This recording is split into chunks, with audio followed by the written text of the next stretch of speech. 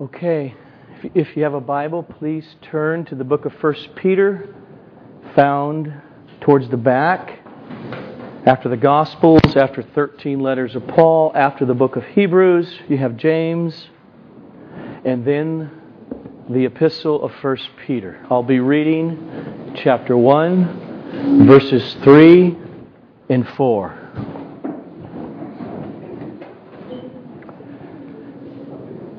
Blessed be the God and the Father of our Lord Jesus Christ. According to His great mercy, He has caused us to be born again to a living hope through the resurrection of Jesus Christ from the dead, to an inheritance that is imperishable, undefiled, and unfading, kept in heaven for you. Father, I covet the work of your Holy Spirit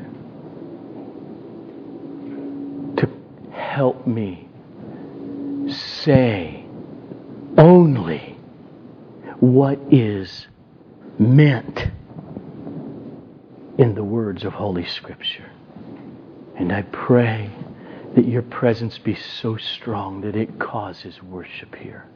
That it causes hearts to love the glory and the beauty of the gospel that is seen in this morning's passage. To the glory of your Son, Jesus. Amen.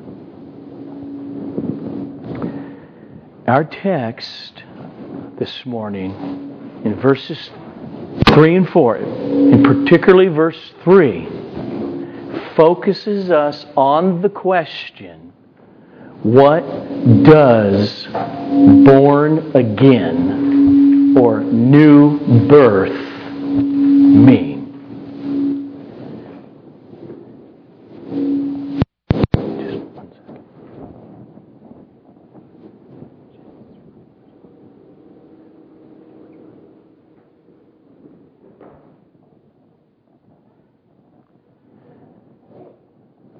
So, we're back. Let's do that again. It focuses the question, what does he mean here about born again? Now, when we open up our Bibles in your quiet time or you're reading and you're reading sentences like anything else, you ask questions like, what is meant here? That's what good reading is. If you don't do that, you're not actually reading. And we all know that experience, right? You read and you think about, what did I just read the last 30 minutes? You have no idea. Well, you weren't reading. When you ask questions like, what does this mean? And you come up with answers, that is theology. Everyone does it, whether we know it or not. We're all theologians in one way or another. And so what I want us to see in the larger context, just for a minute here, before we look at verse 3, is what he is doing here. Someone please close that door. What he is doing here in verses 3 to 12. Just look at it like a bird flying above a forest. Literally, look at your Bibles. All of those words right there are deep theology. All of those words are about what God does for the elect. He does not tell us to do anything in those verses. Totally against what so much of American evangelicalism preaches from pulpits. We got to focus on telling people what you do, how you wake up, how you raise your children, how you do marriage. That's what practicality is. And here, remember, this is the Apostle Peter. This is the fisherman. This is the guy who shows up walking with Jesus for over 3.5 years with a big mouth. And he's commissioned as an apostle. He's the lead figure. And all we have from him is this letter. and then a second one that's a little bit shorter. So Peter, give us what you got! And half of the first chapter has nothing to do with what you are to do. It is all about what God has done and is doing in Jesus Christ. You see verse 13? Look at it. That's why verse 13 begins with the word now. Here it goes. Therefore. Now that word means nothing if we don't pay attention to what he says in verses literally 1 through 12. Therefore, preparing your minds for action and being sober-minded, here it is, set your hope fully on the grace that is to be brought to you at the revelation, second coming of Jesus Christ. You cannot hope if there is no content to hope in. If you are right now born again, there is a reality in you that means you love doctrine. That doctrine is just a big word to say this. That means what the Bible intends to say to us, like in our passage, there's something about you because of new birth that means you're thrilled over such things. That's why I think Peter in verse 3 begins with, don't miss it, worship. Yes, these 12 verses are about what God does, not about what we do. But they're not mere seminary class teaching. Get your theology right. They are worship. That's why he begins with, see it? Blessed. Blessed be the God and the Father of our Lord Jesus Christ. Those are not throwaway words for Peter. He knows exactly what he's going to be saying in these 12 verses. He knows he's going to say, connected to what he already said last week, God chose people according to their foreknowledge. And he's going to say, God creates in them saving faith. And he's going to say, God is in absolute sovereign control over their lives and over their pain and over their suffering for the purpose of purifying, growing, molding that faith. He's going to say the Old Testament prophets prophesied about this. And so he starts with this, blessed be God, for these next 9 verses. Worship must include the mind, if it's true worship. It includes the mind and the heart, the intellect and the emotions. Worship is the mind. It takes in information. Some of you are actually taking in some information in English that you're hearing right now because you understand this language and your mind is operating. And when you read the Bible, when you hear preaching, your mind is at work. Worship includes that. It has to, because the worship part is your heart. Loving, delighting in what your mind sees in the truth of Holy Scripture, in the person of Jesus Christ. So, let's look at our text. Verses 3 and 4. Blessed be the God and the Father of our Lord Jesus Christ, who literally, who, according to His great mercy, He has caused us to be born again to a living hope through the resurrection of Jesus Christ from the dead, to an inheritance that is imperishable, undefiled, unfading, kept in heaven for you. So now notice what the Scripture says here. There is one main thing said. Not a bunch of main things, just one. Meaning there is one main statement or proposition, one main clause. A lot of homeschool moms, you should know language like this. There's one main clause, and that is right there when He says, He has caused us to be born again. That's the main thing. Then, connected to that, there are subordinate clauses that define and help unpack what He means by God caused us to be born again. And those are the four phrases. He did this according to His mercy.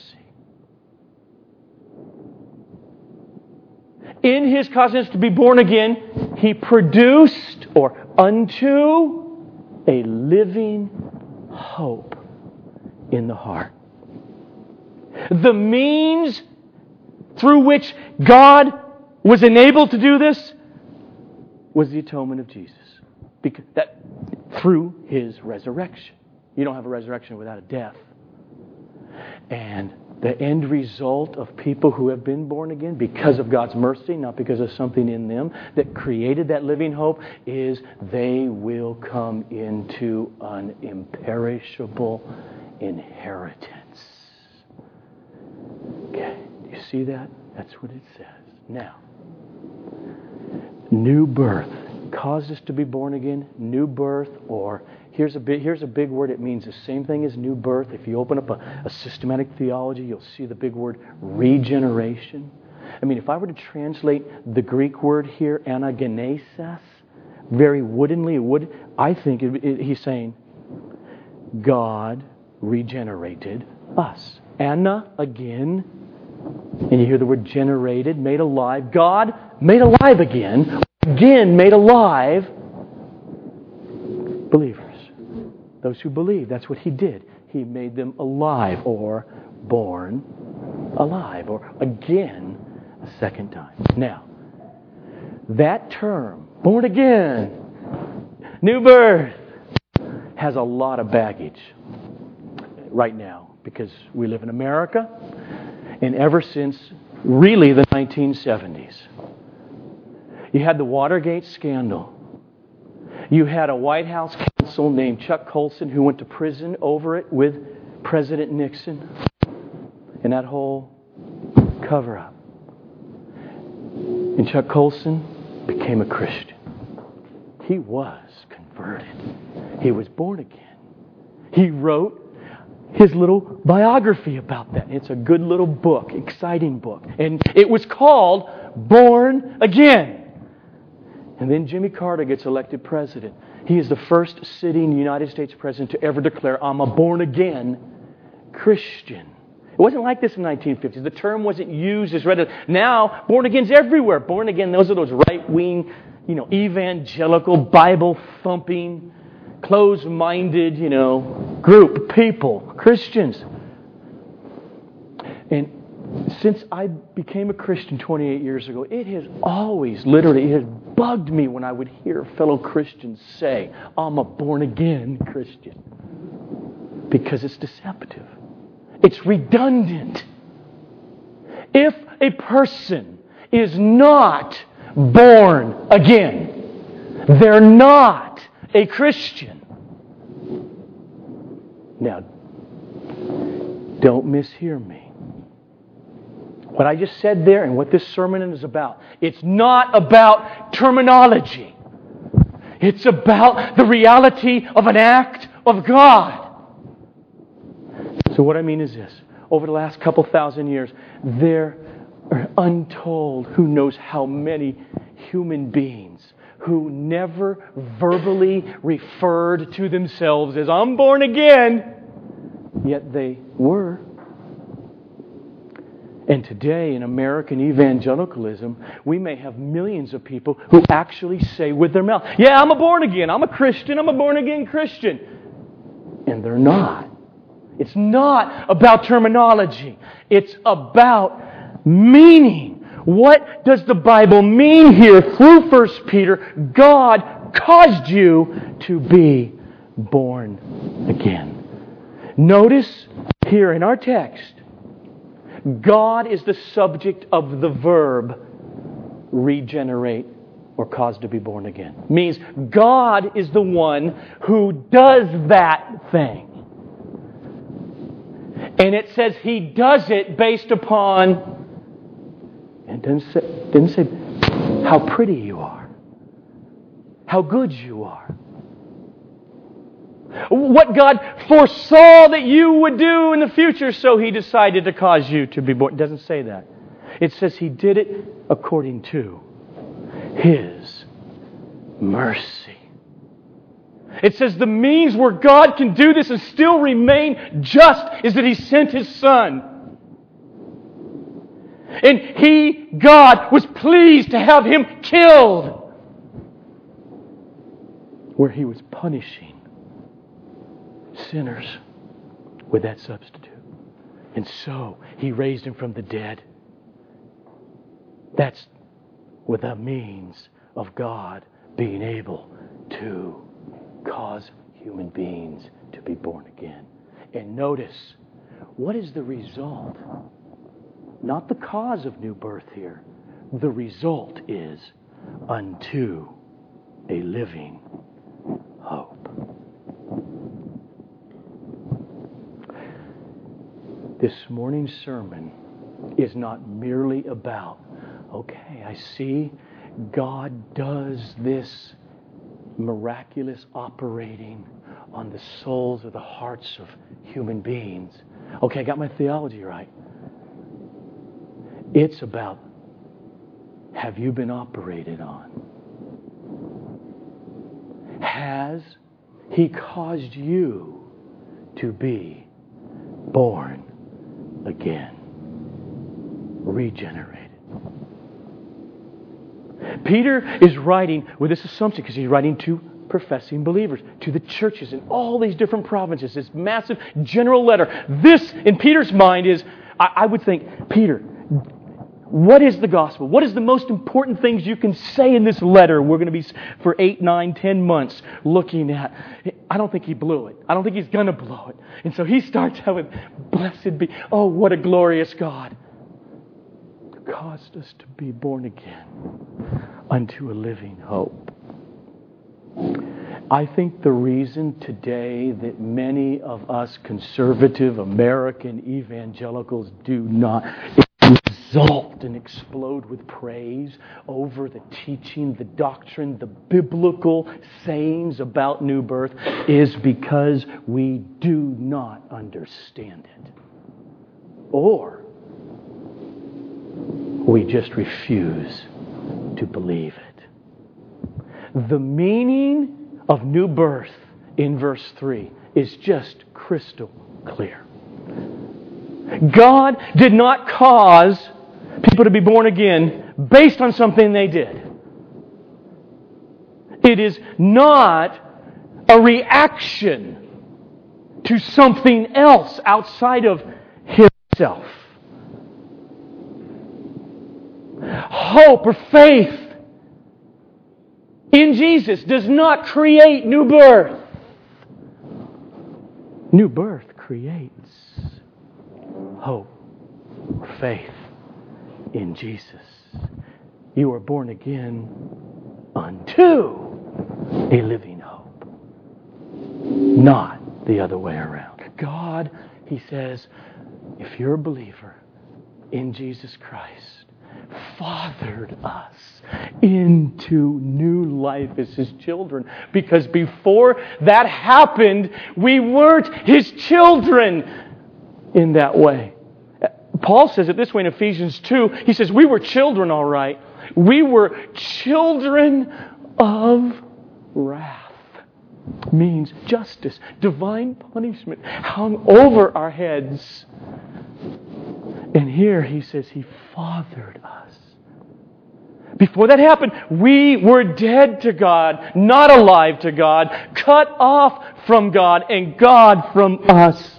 And then God came and made us alive. Or as Peter says, caused us to be born again.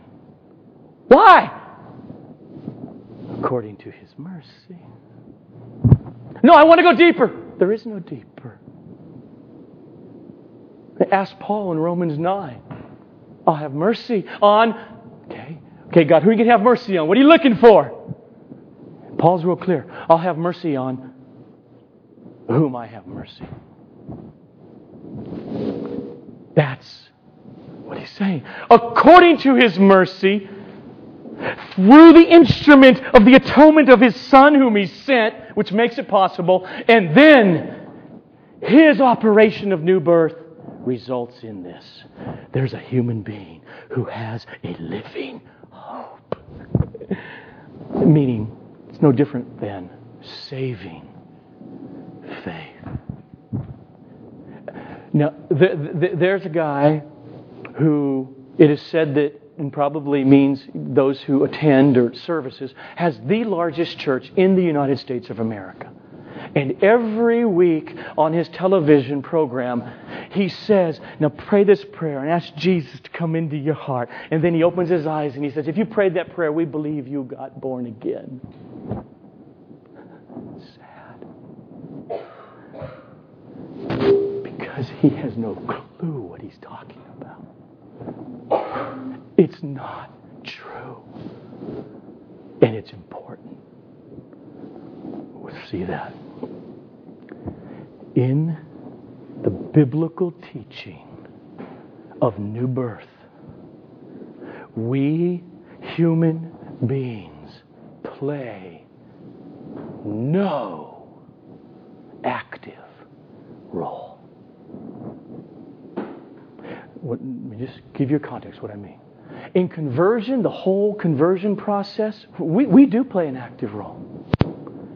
In justification, meaning being forgiven of your sins, having Jesus Christ, perfect humanity, put to your account, we play a role. We are justified, here's the role, by faith.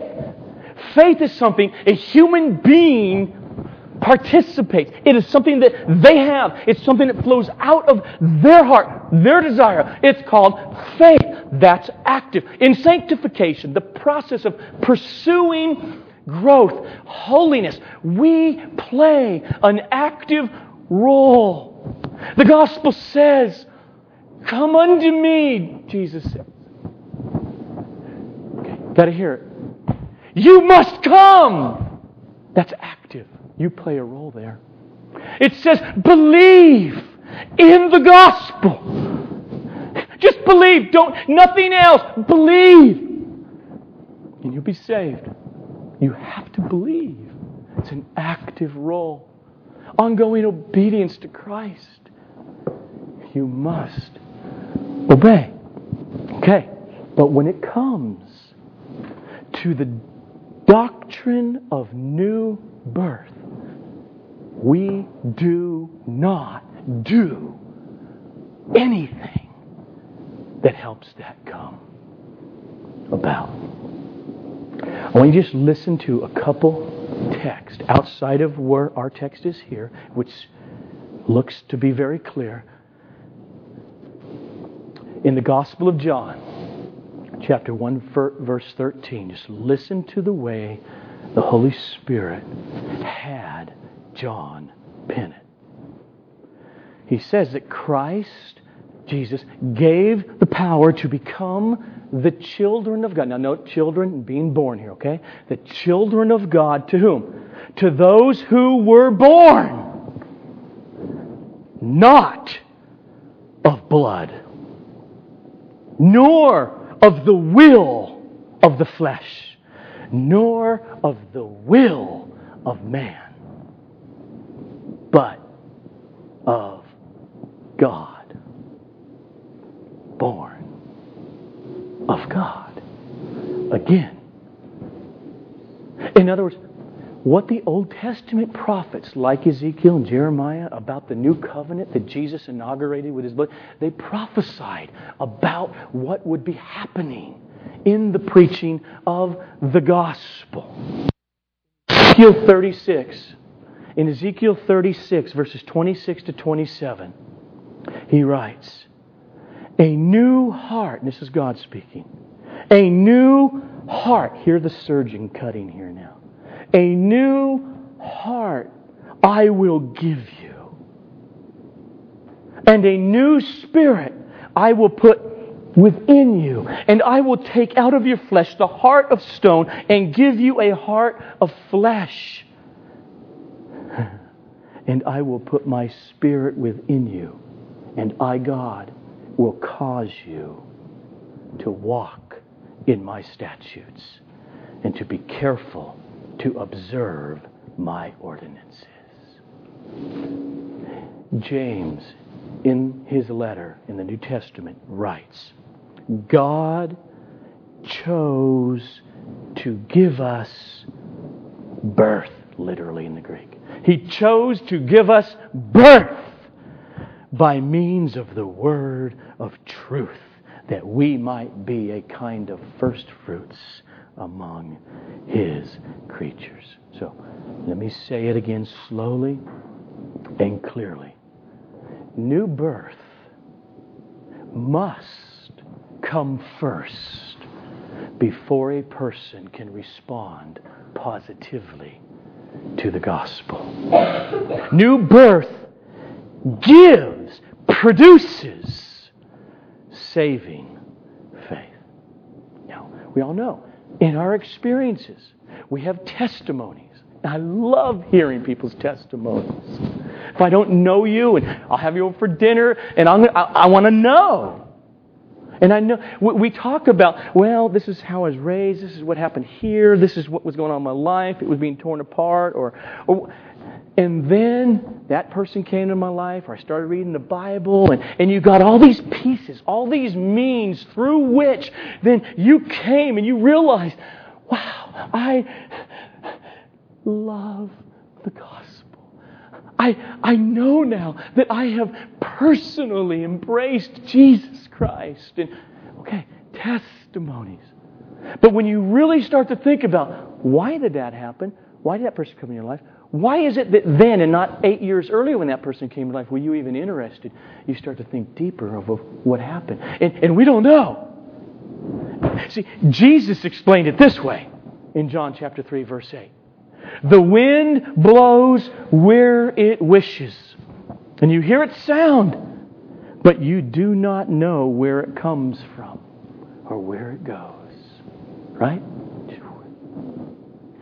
And then he says, so it is with everyone who is born of the Spirit. What happened? Oh, I did something! Jesus says, you don't have a clue that wind was even coming. It blew. And it left an effect. A branch fell off a tree. Or you were a new person now in Jesus Christ.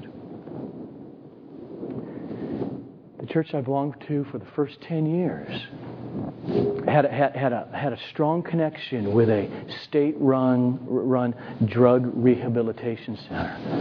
And so a lot of these guys would be dragged to church, thank goodness.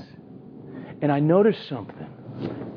Out of every 10 that would come up to make a confession of faith and say a prayer and start being a churchgoer, 2 of those 10, something really happened. Out of 2 of those 10, I was there listening to a Bible study in the center as we had people from our church would go weekly and teach. Some of them, this is how it would work. 22 years old, and they would go to bed that night. Totally different. It wasn't the first time they heard the gospel. But the wind blew. And for others, wind didn't blow. And time shows where their heart was. Let me make a clarifying statement about new birth. Some of us, because it happens in adulthood, we are more cognizant of from death to life than sometimes people were raised, like in a Christian family, and as far as they know, they always believed, and into their teenage years, there is fruit, and there's a real relationship and a love for Jesus. But the only reason that is, way back when, sometime, the wind blew.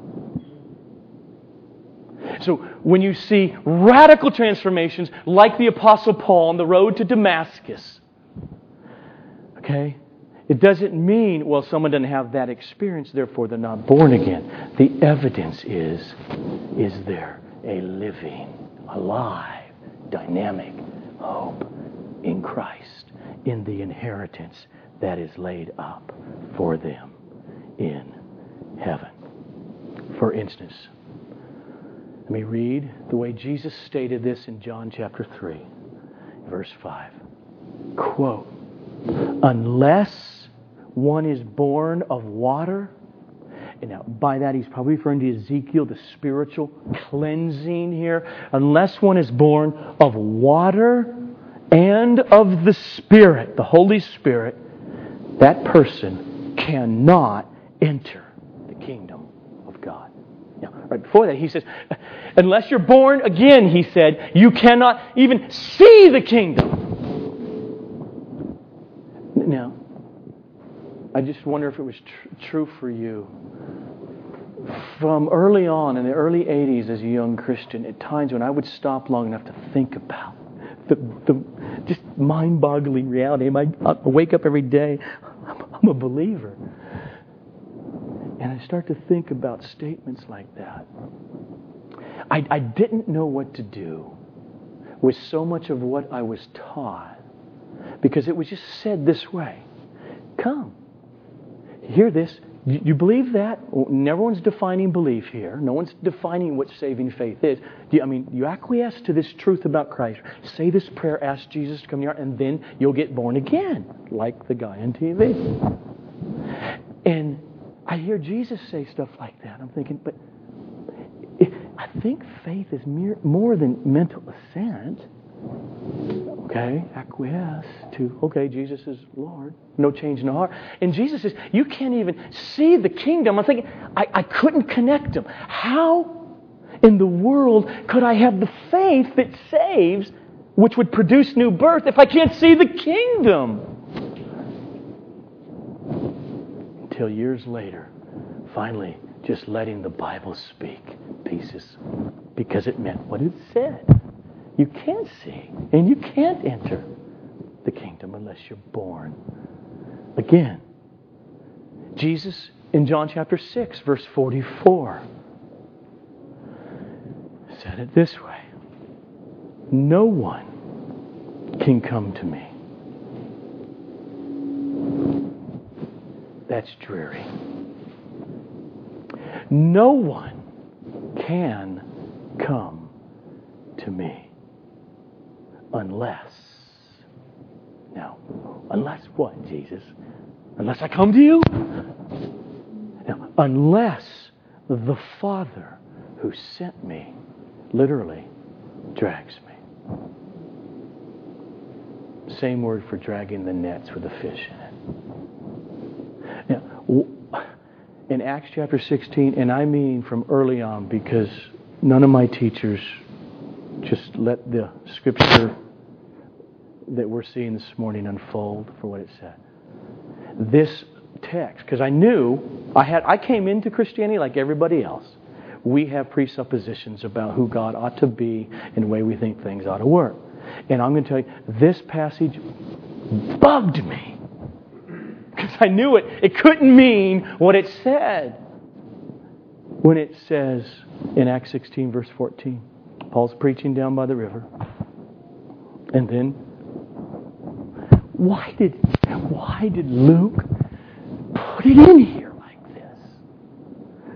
The Lord opened Lydia's heart to give heed to what was said by Paul.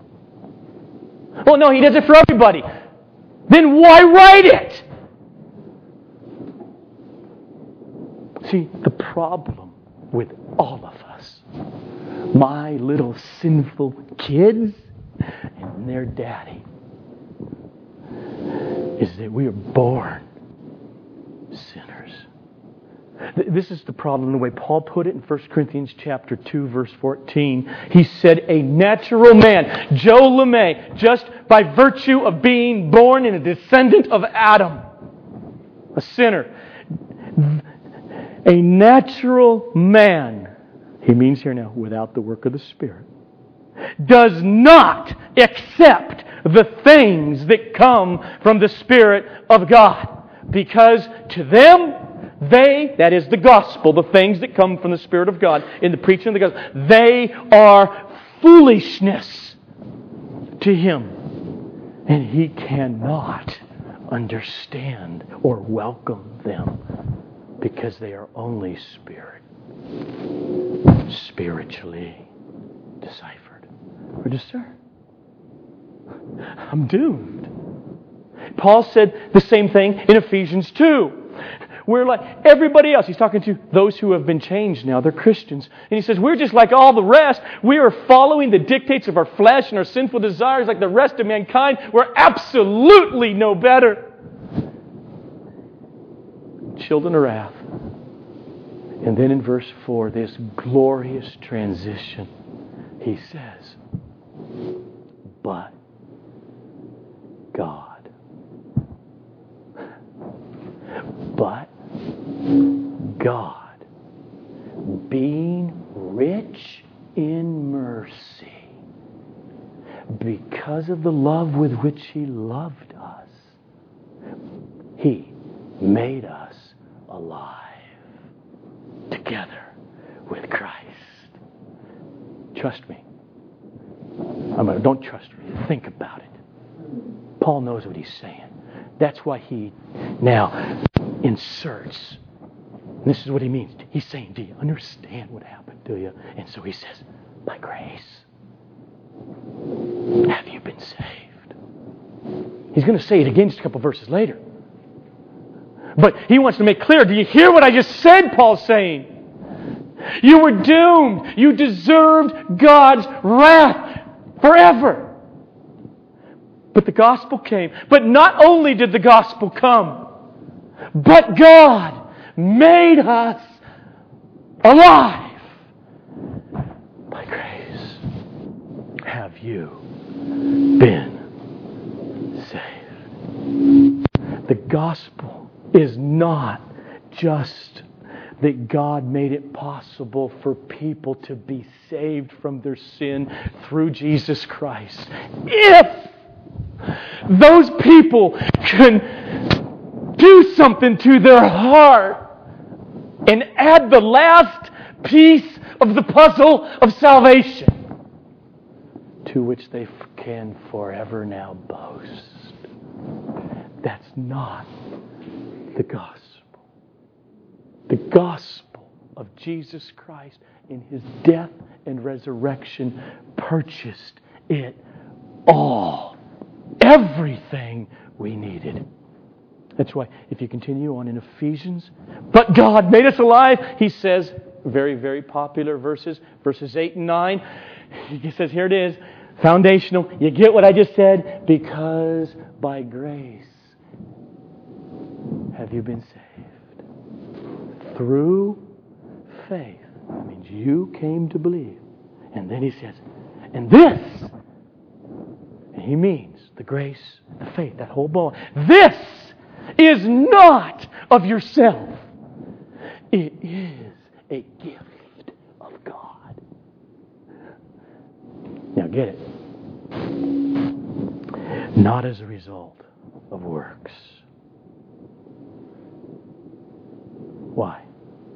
So that no one will boast. No boasting. If we understand how He saved us, all room for boasting is gone. After last week's sermon on the first 2 verses, He's chosen according to His foreknowledge. One of the most thrilling things I heard from someone after that sermon was this. I heard it, and I hated it. And I loved what they said, because I knew what they meant, and He said what He meant. I don't like being out of control of my life totally. The idea that God is that sovereign, here's the point. It does something to my pride. And that told me that person got it. And I think Paul got it. So that no one will boast. See, since I was a little child, I was raised in church. I had always believed. What do I mean?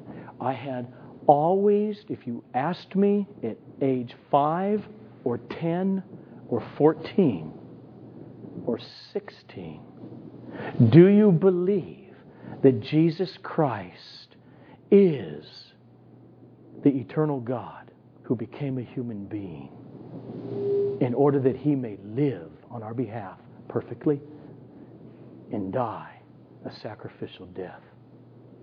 And that God raised that human being really, actually, historically, and bodily from the dead for the forgiveness of sins? Yes! I would have fought you over if you tried to say I didn't believe it. But if I would have died at age 15 or 16 or 17, I would have went to hell. Because I did not have saving faith. At age 19, hear it? For some reason, the wind blew. And I began to have an insatiable desire for the first time in my life to pick up the Bible and start reading it. I, for the first time in my life, started to realize whether I died 3,462 years from now and stood before God, or tomorrow, there is no difference. I was overwhelmed with the sin and the ugliness of my heart, for who knows why. And then in reading the Bible, nothing changed about my mind, my mental acquiescence to some of those statements about Jesus. But what changed was, and there was no Christian person in my life saying, hey, you got to convert. It wasn't any of that. What changed was, it's real! Why? I don't know. Other than it was like the wind. That's real. And that means that's the greatest possible news in all the world. I didn't know what the word meant. I don't even know if I heard the word. It doesn't matter. I was born again. That is what happened. See, the problem with so many of us in today's church is that we have been taught out of believing many biblical texts. We have been taught that God did not do the decisive act, but we did the ultimately decisive act of believing. Another way to say it is, at least what I'm saying, many of us evangelicals do not believe what Peter is teaching clearly in our text. We don't believe what Jesus was clearly saying, especially in the Gospel of John. We don't believe what Paul teaches us about this. What do I mean? Think about it. I think if right now, out of 10,000s of churches throughout this country, and I mean people that are brothers and sisters and will be in heaven because they have been born again. But do surveys this morning. Stand outside churches conservative evangelical churches and ask people, first the stupid question, how do you know you've been born? Now, after looking at you like you're an idiot,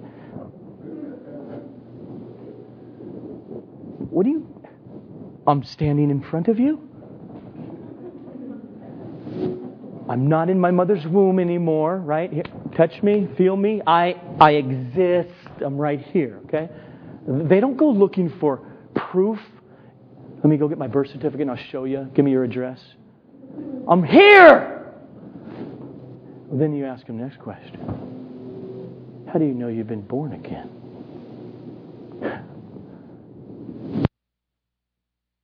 Totally different. So few would answer, because I exist as a believer. That's how I know I'm born again. I have a personal relationship with Jesus. He has changed my life. I love Him. I was once dead. My entire life, even in my good deeds, even in religion, even in thinking how great I wasn't as bad as the other person, my life loved pride, sin, and then something that changed. Now, wait, Peter's going to go on. We're going to see this in the weeks to come. Just jump down a couple of verses to verses 8 and 9.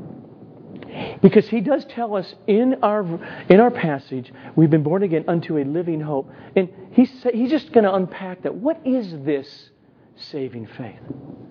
And yes, there's a sense. You want the simple gospel. Christ came, lived perfect life as a real human being, died bearing the wrath of God, and God raised him from the dead. Believe. What does believe mean? It means verses 8 and 9. Though you have not seen Jesus, you love Him. Though you do not see Him now, you believe in Him, and you rejoice with a joy that is inexpressible and is filled with glory, obtaining as the outcome of your faith the salvation of your souls. Okay, so how do you know you've been born again? Because I love Him. We don't hear that answer. Instead, because I did what you need to do in order to be born again. I said the sinner's prayer. I walked an aisle, signed a card, was baptized. Made my confirmation in the 8th grade. Okay, let me be really clear here now. I came to true, genuine, saving faith.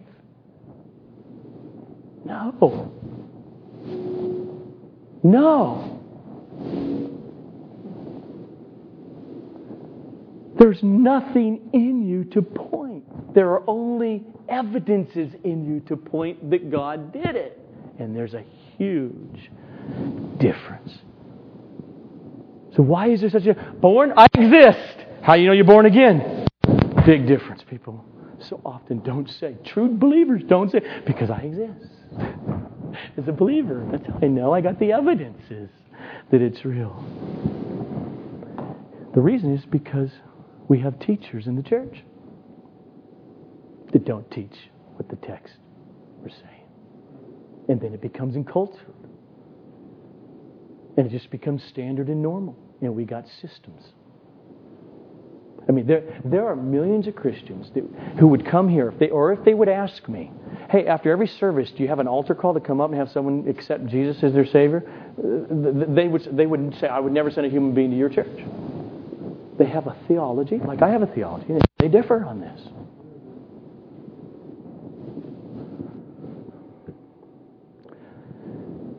There's nothing to point to when it comes to the doctrine of new birth.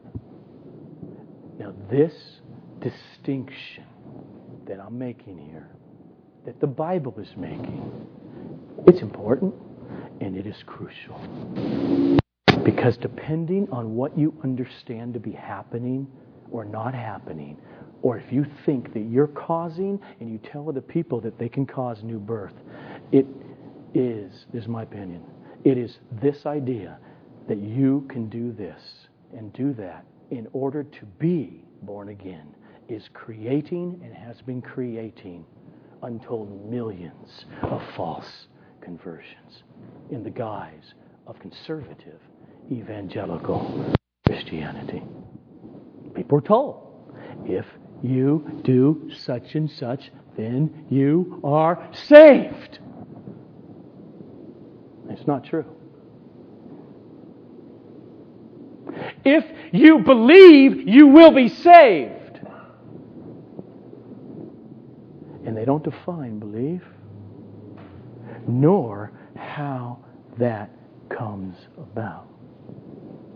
So people say, okay, I'll do that. Sure, man, I'm just been strung out on drugs, alcohol, or I'm just, I don't know. I got married and have kids now, and I guess it's time to start going to church so my kids can have some good morality. You raise your hand. Okay, I'm a Christian. And they're all told I'm a Christian. Now I'm even a born-again Christian. And the operation of God on the heart, called regeneration or new birth, has not happened. And therefore, it is really on the verge of vicious for people like me, church leaders, to tell the person, you're fine. You're saved. You're going to heaven. I can't read their heart. You could tell me. I can't tell you that. On my honeymoon 16 and a half years ago, I read these words, and I was really struggling through a lot of these issues. And it was the first time I read these words when I brought John Piper's book with me, Desiring God.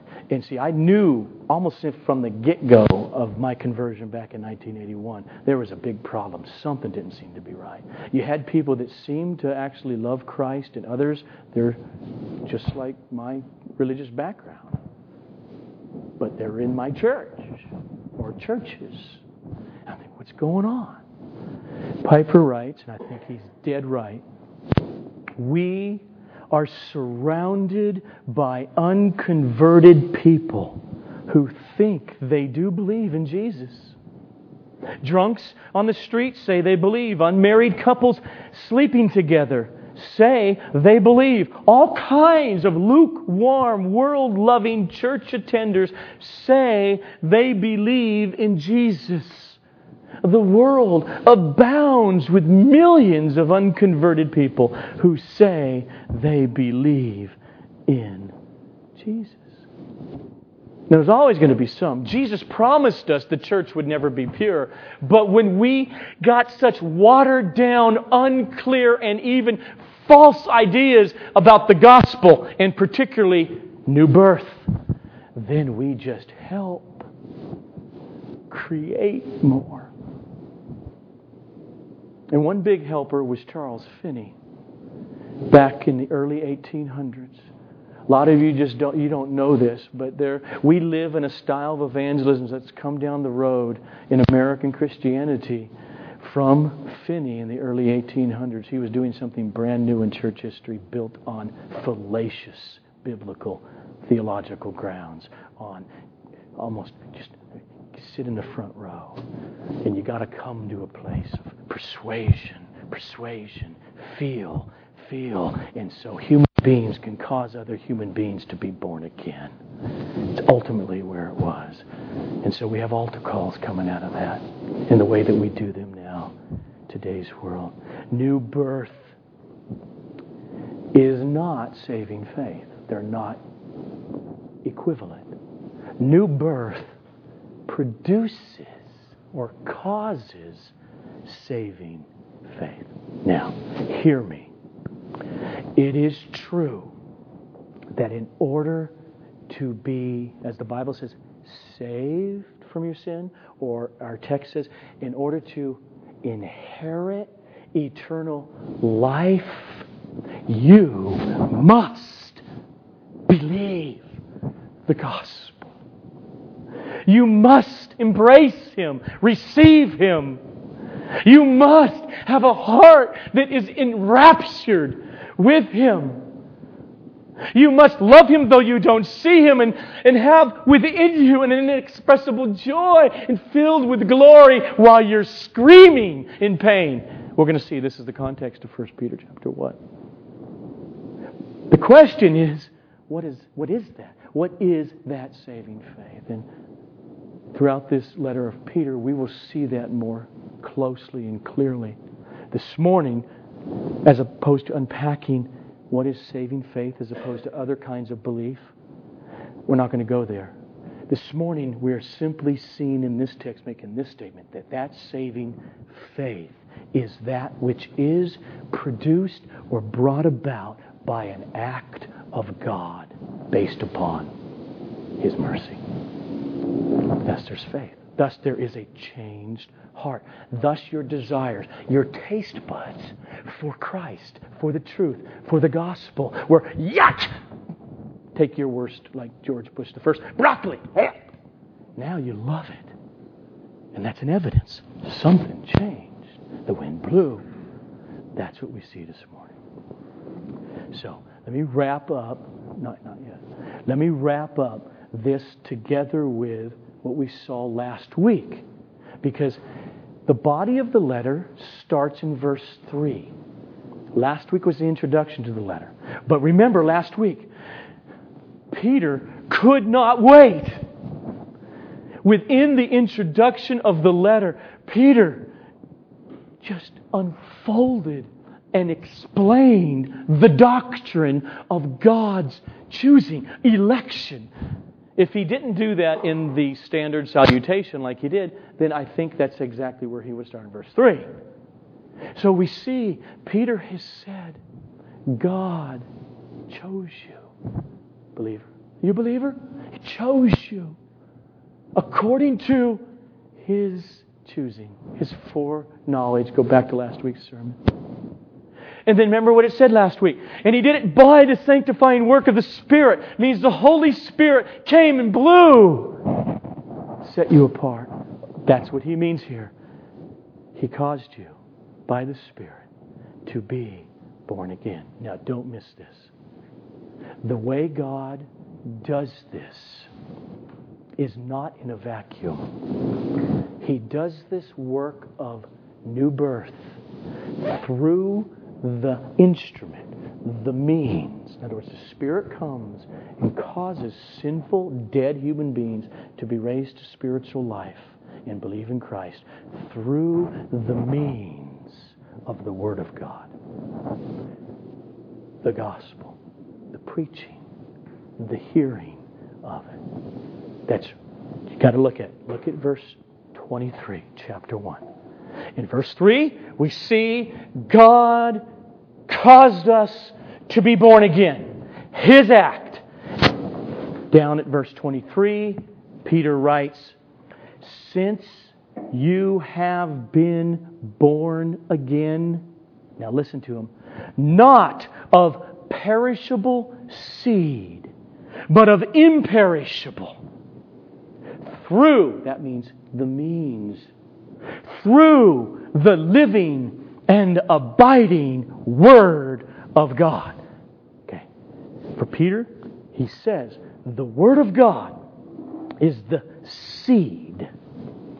Now, I'm going to use an illustration here for a second. You cannot have a baby. You cannot give birth to a baby with just a man's seed. Okay. Now the word seed here in the Greek is sporos. That's the word we get in English, sperm.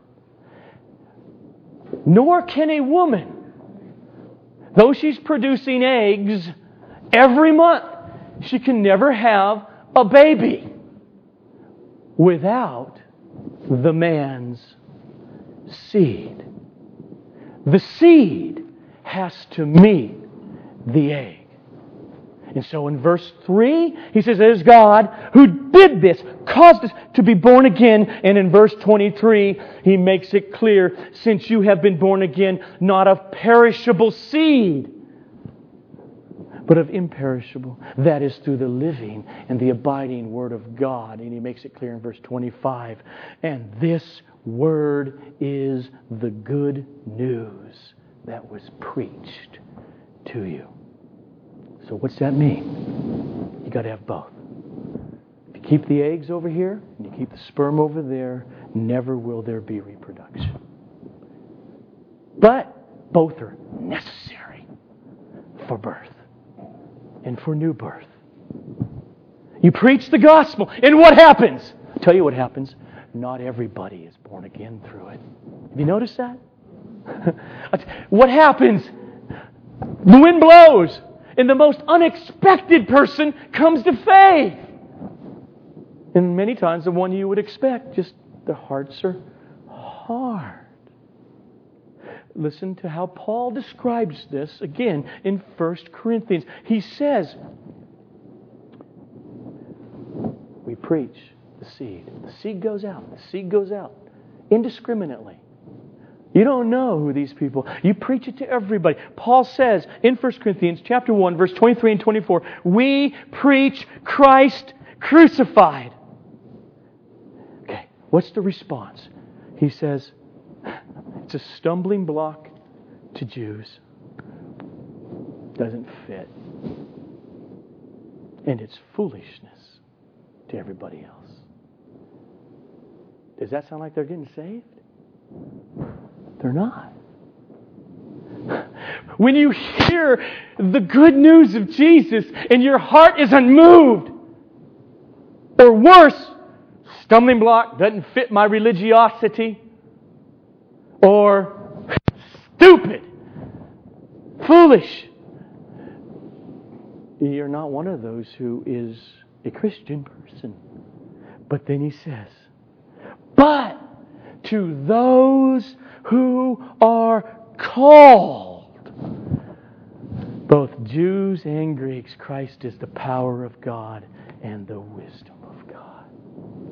When the seed meets the egg of the Holy Spirit, there is new birth, conception, new life, totally changed human being.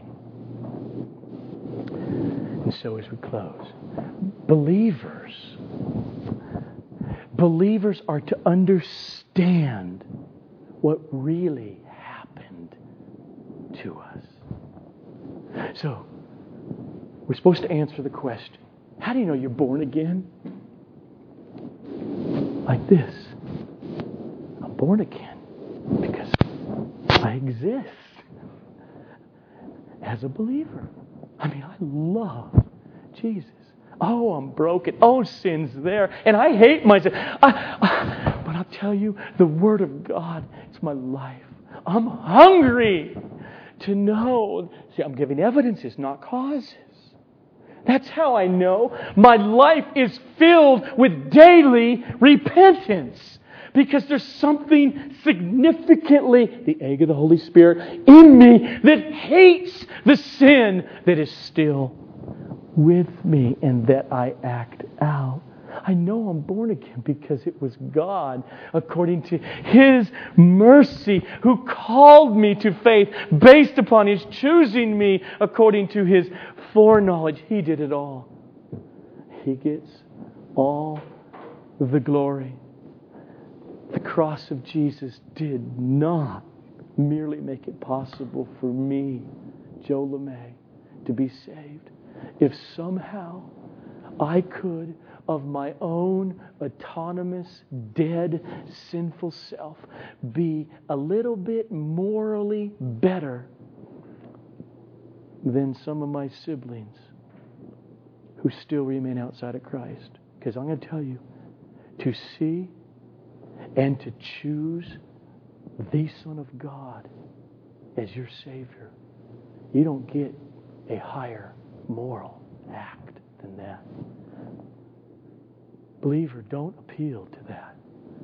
Appeal to, I have chosen. Because you have caused me to be born again. You chose me.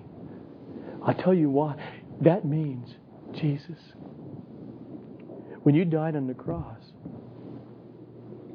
my sins were not merely hypothetically nailed to that cross. If somehow, apart from your miraculous operation, I would morally bring myself to faith. From before the foundation of the world. And I'm going to tell you, I can only imagine that when some of us will get an opportunity to actually be dying instead of just get killed, when you're dying on your deathbed, this has to be precious. My sins, mine particularly, they were paid for on the cross of Jesus. I know this because you brought the Word and the egg together, and you produced a new living hope in me. To God, and to God alone, be all the glory. So, Father, now, this gives me such great confidence that in the foolishness of this gospel being preached, you may even now miraculously be causing new birth instantaneously. You're pricking hearts. Sin is becoming real and personal in a way it never has. And the preciousness of Jesus is becoming the object of eternal delights. This is your work. We beg of you, to the glory of your name, continue to do this morning. Amen.